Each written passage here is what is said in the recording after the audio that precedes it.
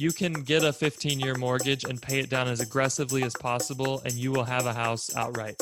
But if you're 27 and you're buying your first house, you will be wealthier if you take a 30-year mortgage at this incredibly low interest rate to invest in employer's 401k plan where it can grow tax-free, and you will be wealthier 30 years from now. What's up, boss? This is Abraham's Wallet. We span the gap between the austerity of obedience to God and the prosperity rising from faithfulness. Run your home and your dough like a biblical boss. Good morning, Stephen. Good morning, Mark. How's your health? I think it's okay. We're at maximum cold around this house. I can tell. I have a cold. Everyone else has a cold. We played babysitter to a client's baby over the weekend. That's how involved we are. But yeah, anyways, this baby gave us all colds. A client / disciple / best friend. Yes. Something like that. Got it. Yeah, things are pretty good here health-wise. I'm dealing with only the lingering effects of COVID, but that's about it. So nothing serious. Great. Well, the chances of you recovering are really, really, really, really excellent. Yeah. We don't do this often in the morning, so I figured we would banter for an extra 15 to 20 seconds today before we just dove right into mortgage. Wow, that's crazy. I'm having my decaf coffee, so I should be good to go real soon here. Okay. But what? Here's banter for you. I'm going to. You're mentioning your coffee. I'm going to go out of my way to go to the evil empire of Starbucks this morning because this is one of their little special giveaway weeks. Go get a drink. You get to play a game on our little app. We'll give you double or triple points for buying whatever you buy. And guess what I did, Mark? I'm hearkening back to our credit card conversation.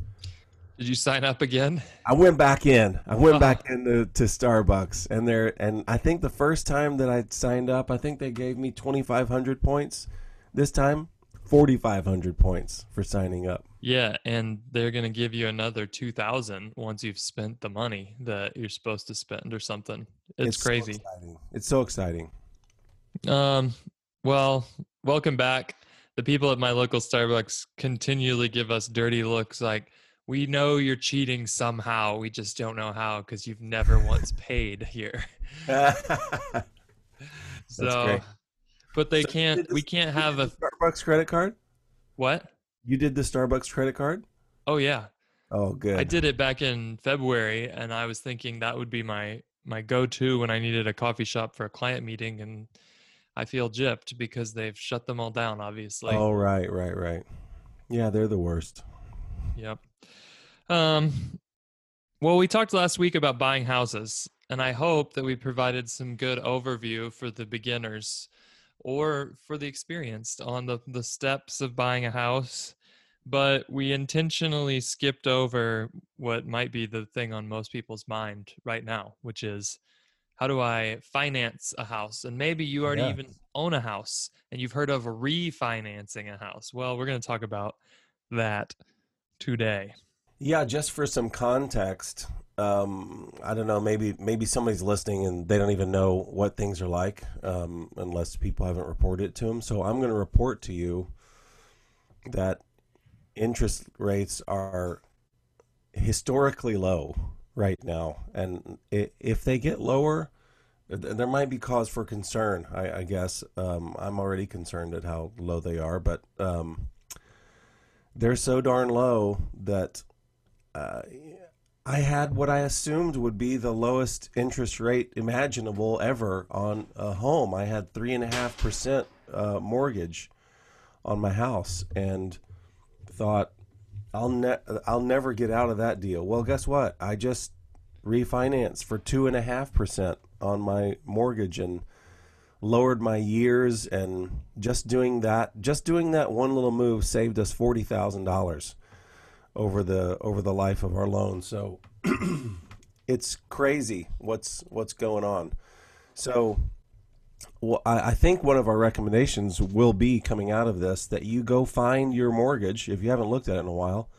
Find out what your interest rate is and do some simple math and go, maybe it's time for me to refinance. But if you're in the home buying market, which is really what we started talking about, let's talk about some smart moves for financing that sucker. All right, Mark? Yeah. So there's a few ingredients that go into getting a mortgage and things you'll need.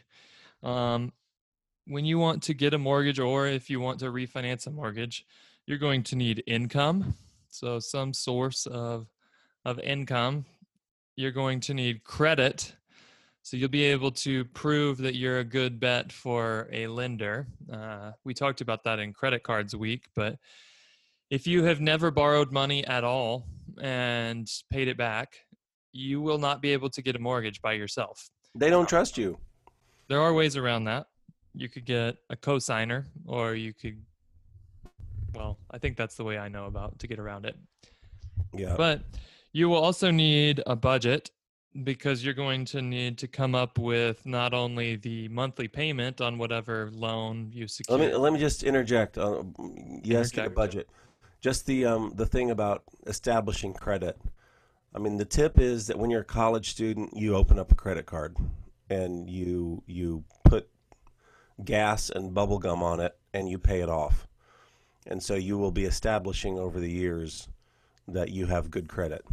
So that's the tip. Don't make the first foray into credit trying to buy a house. That doesn't work.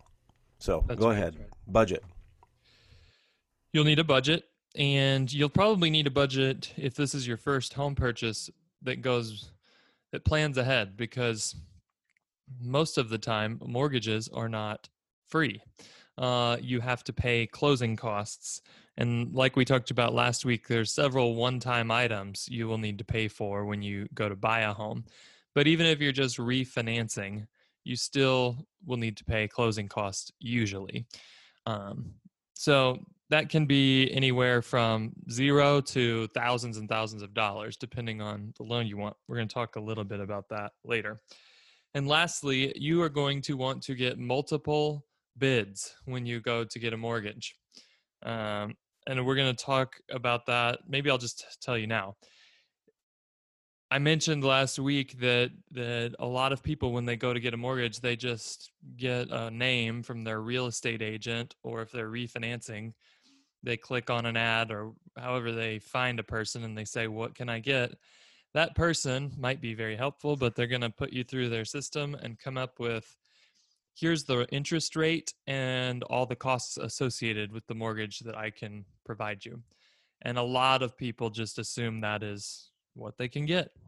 But there is generally a lot of difference between mortgage A and mortgage B in terms of costs. And the best way that I have found to compare these is get different types of bids. So there's guys and women who are mortgage brokers, and their job is to sell mortgages, and they can sell mortgages from a variety of lenders. They're brokers. There's banks like Wells Fargo, and they can lend to you right out of their coffers, and you will have a loan with Wells Fargo. So that's different. They're not going to sell you a Chase loan from Wells Fargo. They're just selling from that bank. And then there's credit unions, which are very similar to banks, but they're nonprofits, and you have to be a member. And you can become a member of a credit union for all different reasons. Maybe you live in a certain neighborhood, or you or one of your parents or grandparents was in the military, or there's all sorts of credit unions. But they have a whole different set of underwriting principles. So all three of these entities, brokers, banks, and credit unions, are going to have slightly different standards. And so one of them might offer you a better deal than another. Stephen, I'm going to let you talk a little bit about how fees get hidden into these things, because most people also think the mortgage interest rate is the determinant of whether or not you Right. got a good deal, but that's actually not true. And so my tip when you're going to these different types of lenders is to ask for a no cost mortgage quote. And that doesn't mean you have to be very specific. It doesn't mean you're not asking me to come up with any money up front because they can hide fees in other places. It means I want to know what's the interest rate you would give me for a loan that has zero closing costs. And then you will be able to compare A, B, and C. And we'll talk about in a minute why really your interest rate is whatever you want it to be. You can go get a 1.5% interest rate today. It's just going to be a bad deal for you. But how do people hide fees into mortgages, Stephen? Okay, so when you get a mortgage, and if you're ever looking at a mortgage or even considering mortgages, you want something that's called a HUD-1. The HUD-1 is part of a mortgage disclosement. You gotta sign more documents than you ever imagine when you close a mortgage. But there are either fee sheets or a good faith estimate that will show you some of these documents. So you're asking about a what's a no cost mortgage. So there are all kinds of, as you already said, there's all kinds of fees that go into a mortgage. Just like somebody's got to file your new title. Somebody's got to record your deed. All this stuff, there's just fees that go along with it. To give you an example, along with all my prepaids and escrow junk for this refi that we just did, I think altogether it was like $7,500. Um, but like I said, well, it's going to save us $40,000.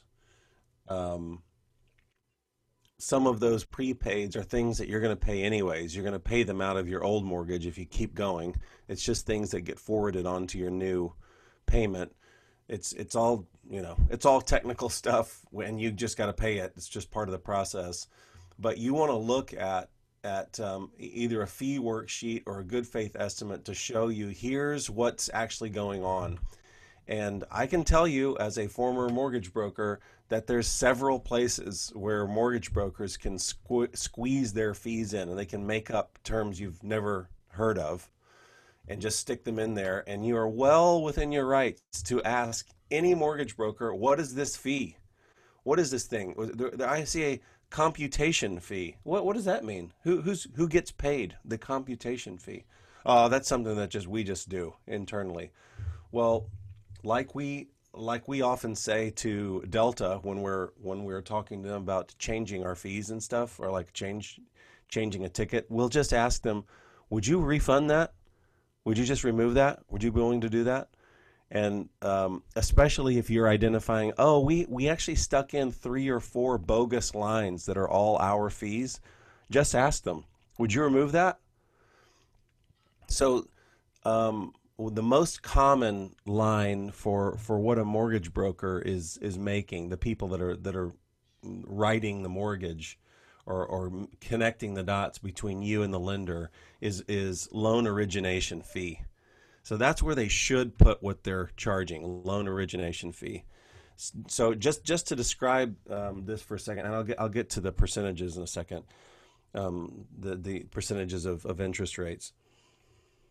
On the mortgage that I just got, we went through, I searched a whole bunch of different mortgages, and I found that that NerdWallet, which is a recommending machine for all sorts of things, it had some recommendations for mortgage companies, and there was a special that if you're a NerdWallet, if you came to this through NerdWallet, you can go to this lender over here and you'll get a special, and which is that your origination fee will be like $700.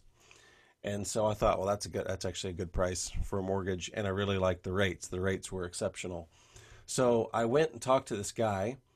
He sent me some documents describing the loan, and the origination fee was, I think, $1,600 that I saw. So I immediately asked him about that. I'm not going to pay $1,600. I was looking at the $600 one. To which he goes, "Oh yeah, you came through NerdWallet. No problem, no problem."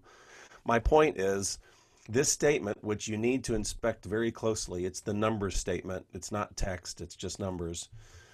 Um, that describes all of the money and where all the money is going for your mortgage. Now, you asked about interest rates. So there's a number which every day, um, any mortgage broker or any bank is receiving, that here's what 30-year mortgages, here's the interest rate that you can offer. Here's the 15-year interest rate for mortgages you can offer. Here's the 3-year ARM, and here's the interest rate. And any mortgage broker will get those from various banks. Here's what the banks are doing. Let Sometimes, me yeah, jump in and kind of explain this whole system real quick for sure, 3 minutes, and then I think it'll make more sense why when we come back to why you can pick your interest rate, how that works. So I spent a few years of my career at a company called Freddie Mac. You may have heard of Freddie Mac and Fannie Mae. They are private companies that are publicly traded. You can go buy stock in these companies, but they were created by Congress, which is weird. They're known as government-sponsored entities because there's somewhere in this weird liminal space between private company and government entity. The reason is because they back most of the mortgage debt in the United States, and there is an implicit guarantee that if these companies were to ever fail, the federal government would step in and backstop them so that they wouldn't go under and the mortgage system in America wouldn't fall apart. Now, what they do is, back in the olden days, if you wanted a mortgage, you went down to, your friend George's local bank, and he had $5 million. Fred's Bank. Fred's bank, sorry. He had $5 million in his bank because all the people in your little town had deposited their savings and checking accounts there. And so $5 million is what he could lend out. And he would lend you, back then, $40,000 to buy your Sears Craftsman bungalow and then put it up in small town America. And he would charge you an interest rate, 5%, 10%, depends on when it was, to do that. But once he had lent out his $5 million, no more loans until they get money back in from those loans. So there was a liquidity problem. There just wasn't enough money to lend out at these little banks because they were all operating independently, and you would have had to go bank by bank and figure out how to get a loan. That wasn't very efficient.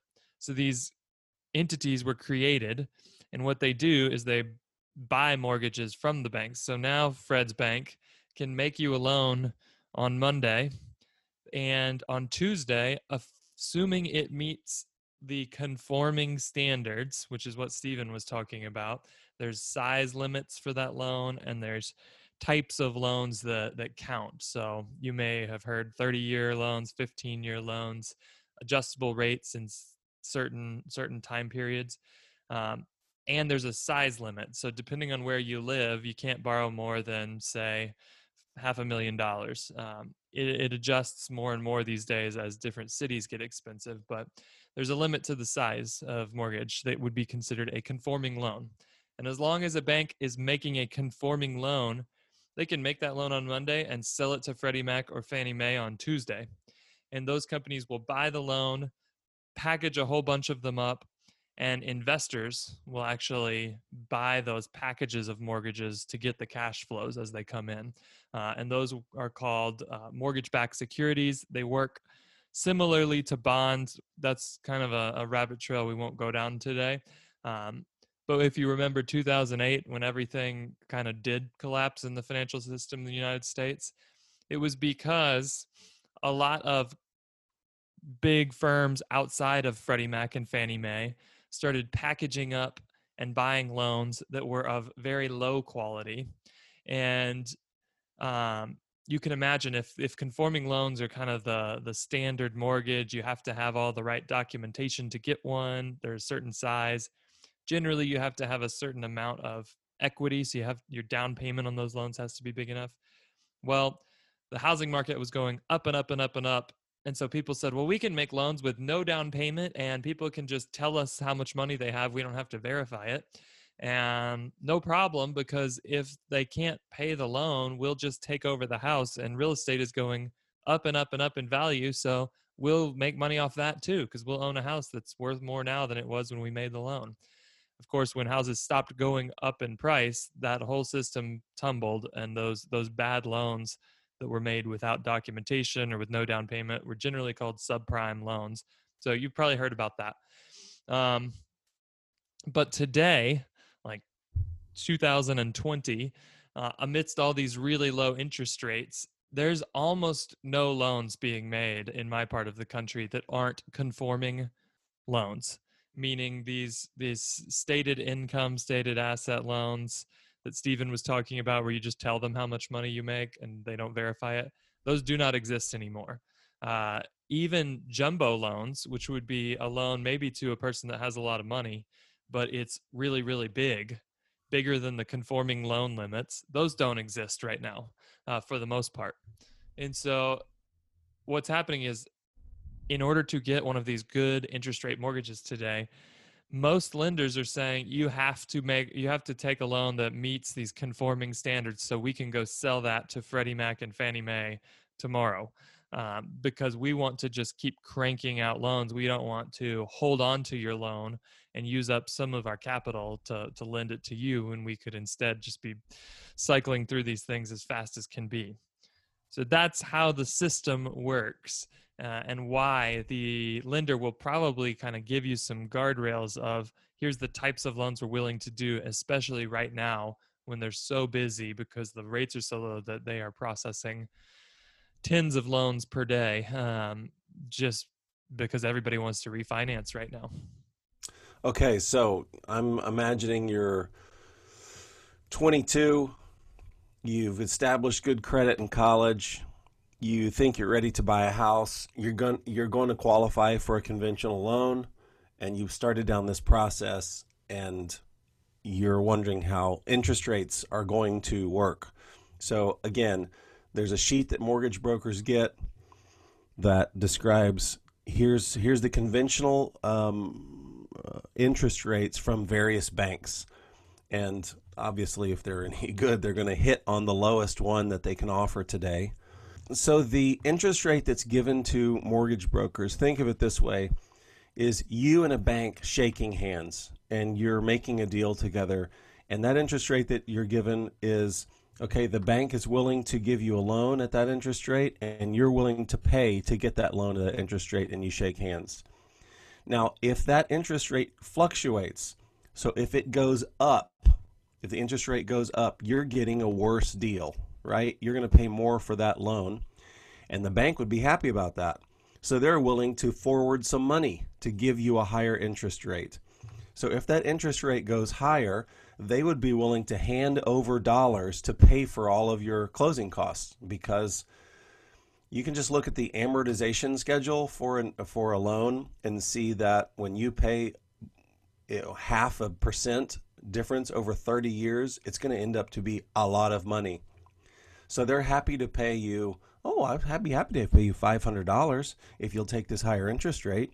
And they're very happy. And if that's what you need so that you can get, pay zero at closing, okay, you can do that.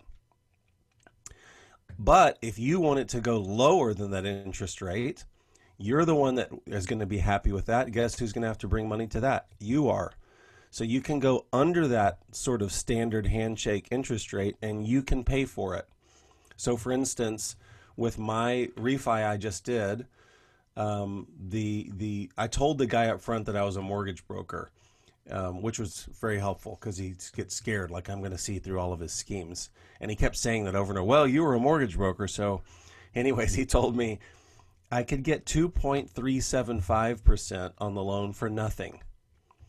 And I said, well, I'm interested to know what it would cost me to go 2 1/4 or even 2 1/8. And so we did the math. I did the math. And if I brought $1,200 to closing, I could get 2.25%, which that 1/8% between 2.25 and 2.375 over the life of loan would save me $5,000. So if I brought $1,200 to closing to get that teeny 1/8 lower interest rate, it'll save me $5,000 over the life of loan. So I said, great, let's do that. And what's really common also is that specifically if you're doing a refinance, you already have some equity in the house, you can, if you want, you could bring nothing to closing and roll in all the costs of the refinance into your new loan. And they would take the costs of the refinance and put it into the new loan, which makes sense for a lot of people. So because refinances do cost money, some people don't even want to think about it or talk about it because they'll be thinking, like me, I don't have any money right now. Our income is really bad this year, so I don't have money I don't have $8,000 to hand over for refinance. You should still look into it, because if you lower your interest rate, as a rule of thumb, if you can lower your interest rate 1%, it's worth investigating. If you can lower your interest rate, and you might even increase the size of your loan, you might end up owing a little bit more next month with your new loan than you owe right now on your old loan, but you're saving dramatic money in the long term. So I would say don't choke on that idea, and don't stop investigating a refinance just because you think I don't have any money to bring to a closing right now. So anyways, that's how interest rates work, where there is a kind of standard number that the bank is offering at no cost. They will forward you money for that number to go up, and you can pay money for that number to go down. So that's the deal with interest rates. Yeah, and it's always water cooler chat. Like, I got a 2.125% mortgage, and it's sort of, once you figure out how this works, you'll be able to kind of say, great, I don't care. Like, you might have paid a ton for that, and the guy with a 3.5% mortgage might have gotten $12,000 cash to do that. So it just depends. But Stephen, that's a really good overview of how to approach the estimates you'll be getting from these different lenders that are going to provide you with options. Let me say one more thing about amortization. So always, the shorter you can make the length of your mortgage, the more money you're going to save in throwing interest down the drain. So over a 30-year period, if you have a 30-year loan, you can do the math. It's something dramatic, like 5/8 of your loan. You might look up a number on that. It's something like, if you have a 30-year mortgage, something like 5/8 of everything that you'll pay over the life of that loan will be toward interest. Because especially in the first 5 to 10 years of paying for a 30-year mortgage, you're paying almost exclusively interest. And you'll find, as you look at your mortgage statement, why isn't our loan going down? Well, it's simple, because the bank's going to make their money first. They want to make their money on the interest before they actually start putting money towards your principal. So, do you have that number? Well, it's not a number, because it totally depends on the size of the loan. Okay, and the interest sorry. rate. All right, forget it. So the way that I approach a mortgage is, what can I afford in my monthly payment? And then I want to make my amortization schedule as short as possible. So we qualified, for whatever kind of loan. I wanted a 15-year. And then I made my amortization schedule 13 years. So I'm squashing that even more. So my monthly payment might go up $10 if I'm trying to squash it into 13 years. But what I'm doing is ensuring that I'll pay even less interest over the life of that loan. So that's one thing to consider, is if you're doing well, when you put money toward a mortgage, you're putting it towards equity in your home, or owning your home outright, which is, for a lot of people, it's the first big piece of equity that you own in your life. So that's one tactic, which is to pay that sucker off as soon as possible, and then by your late 50s, you're in your 60s, and you're clicking your heels because you don't have a house payment. But Mark says there's also another way. Yeah. So this is going to be may be difficult for some of you listeners. I I want to first start with a lot of people that I talk to have come out of the Dave Ramsey mentality that debt is always bad, and that, you know, Proverbs 22:7, the borrower is slave to the lender. And those are truths. We're not here to say that the Proverbs messed it up here, but I want to kind of shed some light on the stages of debt. We've talked about this when we talked about credit cards. If you're somebody who's had trouble with debt, uh, step number one is to get really good at paying off your debt, and not to leverage yourself by going out and adding a bunch of debt to your life. Um, as we talk about how to use debt wisely, I think that's kind of the end goal, is that you have built a pile of assets that you are comfortable saying, I know how to use debt wisely to grow this, or I know how to operate with no debt at all. Um, and that's the goal. So I say that what I'm about to say in light of, I think that it's okay if you're in the stage of, we just haven't earned the right to lay a bunch of debt onto our lives yet. And that would mean we getting to the place where we have earned the right, if you want to use that language, would mean, you know, we're in a position where we're using debt, but we don't have to. We have the option to have less or more debt because we have assets to back it up.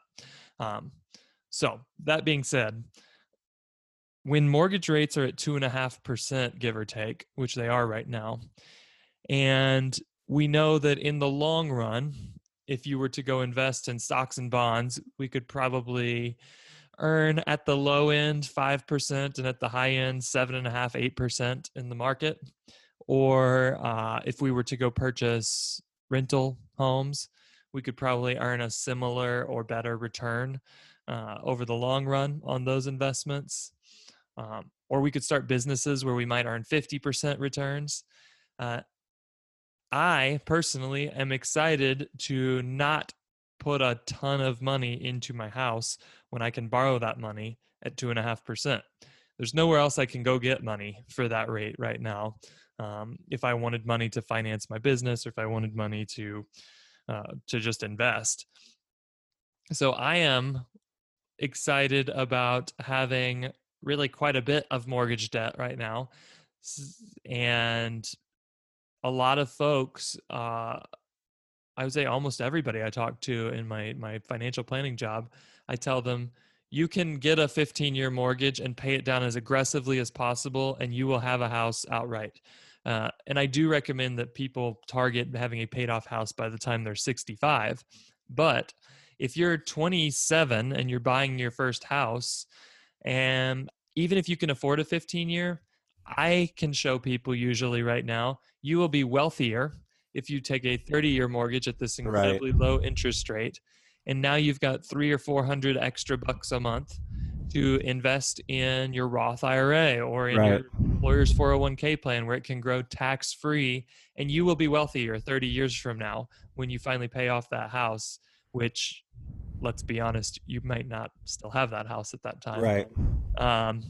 So there is something to be said for, when rates are really, really low, choosing a longer term mortgage and still targeting to have that primary home paid off before you get to an age where you might need to stop working. Yeah, it's amazing how it works that when you're of normal home buying age, between 30 and 40 years old, it's amazing how that 30-year mortgage, it works out just about right, so that you're paying off your last mortgage payment and owning that house outright right about the time that you stop working and getting regular income. And it works out just about right. So somebody my age, I think, should be looking at 15-year mortgages. I don't want to be having a mortgage strapped to my back when I'm 70. And, you know, we just looked at an investment property, and I absolutely wanted a 30-year mortgage on it, even though I'm getting towards the age where that would be past when I plan to necessarily still be earning income when it's paid off. The reason being, again, with rates as low as they are, there's nothing stopping you from paying a 30-year mortgage in 15 years. And Right. you can actually do that in such a way that it will not cost you a whole lot more than a 15-year mortgage. Yep. But having the 30-year gives you the option of making a smaller payment. So for an investment property, if you look at what you expect rents to be over the next 25 years, they're going to be higher in 15 years from today than they are today. So Yeah. you might be able to tailor out a plan that still pays it off pretty fast, but gives you the flexibility to make a lower payment when you need to. So to be sure, our advice to the 22-year-old who just got a corporate job and he's going to be making $60,000 a year is, sure, you find a little house you want to buy, put it on a 30-year, and then start designating part of your paycheck every month that's going to go towards savings or investment. I think that's a good generic plan option for someone. Yeah. Couple things I just want to hit real quick before we wrap up. Yep. How much should I borrow? The standard, you guys may or may not have heard this, but the standard size down payment is 20% of the cost of the home. And if you want to put down less than 20%, there are lenders who will allow you to do that. Generally, you're going to pay what's called mortgage insurance because they're going to take out an insurance policy on your mortgage to make sure that if you stop paying, they are made whole, since the house could go down in value like we saw in 2008 and 9. So generally, putting down less than 20% is going to lead to a significant extra chunk of payment that's just evaporating into thin air. That's a policy. PMI, it's called. Ask about PMI. PMI. So you usually want to avoid that, although sometimes it's still a good deal. If you have 10% and you want to buy a house and it makes sense in the place you're living. It's not a hard and fast rule that we're saying avoid it, but be aware that if you can save up 20%, you will not have to pay that. And it can be $100 a month or it can be $600 a month, depending on the size of the mortgage. Another thing I see a lot is people don't take advantage of first-time borrower programs. So you might call a mortgage broker and he says, well, here's the options, and gives you the loan options. He usually doesn't make as much money if he goes through one of these state-sponsored first-time borrower programs. So he may not provide you with that option. Go look for whatever state you live in and see what kind of first-time homebuyer programs are offered. And these usually, they have nothing to do with age. It's just, have you owned a principal residence either ever, or some states would say in the last 3 or 5 years. So quick tip, you could sometimes qualify for these even if you've owned a home before, if it hasn't been in the last 3 or 5 years. And some of these programs, go ahead, Stephen. I just said, thanks, Obama. Some of these programs will let you put down as little as 3% without paying PMI. Woo! Some of them will cover your closing costs. There's one that I saw the other day that even will give you a full-on tax credit for the first 3 years that you own the home. Holy moly. So these can be great. They can be not so great. They can also change your competitiveness in the market. If you say we're on a first-time homebuyer loan, those have a lot more requirements for closing. So sometimes it can make your offer on a house less competitive if they see that you're using one of these programs. So that's something to think about. But for some people, this is the best way to get into a house. States like California have a really great one, and that's a really high-cost housing market. So worth considering. Excellent. First-time homebuyer programs. And the last quick tip that I want to throw out is if you are doing a refinance. And there is a little rule that a lot of people don't know about, and I've never heard a mortgage broker warn somebody about this. But there's something called a cash out refi, where they will allow you to borrow more than you previously had on your mortgage. And you might think, hey, Mark said interest rates are super low and I could borrow an extra 30 grand on this house to complete, well, let's not talk about renovation, to buy a boat, or They to will even, definitely offer you cash out refi for sure. you might have a $20,000 car loan and you're saying, well, that's at 5% and I could just pay it off and roll it into my mortgage payment. So there's a rule that says if you do a cash out refi and use it for anything other than improving your home, then that interest on your mortgage, which is normally tax deductible, you don't have to pay taxes on it, is not tax deductible. And that's not a total. That's huge red flashing lights. Run away. Do not come close to this. You really need the tax credit that you get for paying your mortgage. Don't do that. And I'm not saying that your whole mortgage becomes not tax deductible. But for intents and purposes, you're going to spend more on tax preparation now because somebody's going to have to figure out how many dollars went to mortgage interest for deductible mortgage payment versus how many went to cash out. And it's just a mess, and it really screws a lot of people up, and they can end up paying fees down the line to the IRS because they messed it up. So plus the fact that you're paying for your,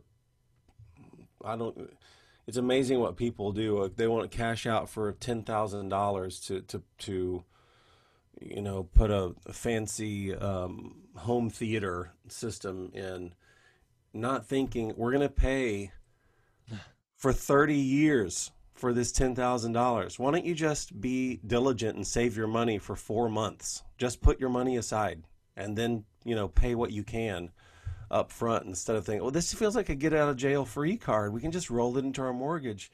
Holy moly, what you're going to pay over the years for that cash out refi, don't do that. Yeah. I'm generally not a fan of cash out refis for almost anything. I would rather see you build up some equity in your home. And if you really have to tap into that, you can get a home equity loan or a home equity line of credit, which maybe someday we'll talk about. But that's what I've got on mortgage finance. Stephen, do you think we covered it? We certainly exhausted everybody's ears. So good enough. We talked about buying a house and kind of the way the system works, and then some strategies around refinancing, which I'll say it again. If you haven't looked at your mortgage in a while, go look at those documents. They're in a folder somewhere in a filing cabinet in your basement. Look at your interest rate, and you could save yourself a lot of money just by going through, say, a week worth of minor headaches to get a refinance. It's a great time for it. So it's my goal for you guys listening that you would become very skilled in the use of debt. And I think for some of you, that will mean you are not coming anywhere near it and you're paying it off aggressively and operating with no debt. And for others of you, that would mean you are comfortable using it when the time comes and it makes sense to make your family stronger and not weaker. That is not the standard operating procedure when it comes to debt and the American dream. So I just want to bless anyone who's listening with developing that muscle and using debt in a way that glorifies God and builds the kingdom, and not in a way that traps you and makes you a slave. Praise God. Thank you, Mark. For Abraham's Wallet, this is Stephen Manuel. And I'm Mark Parrott. Catch you next time. Goodbye.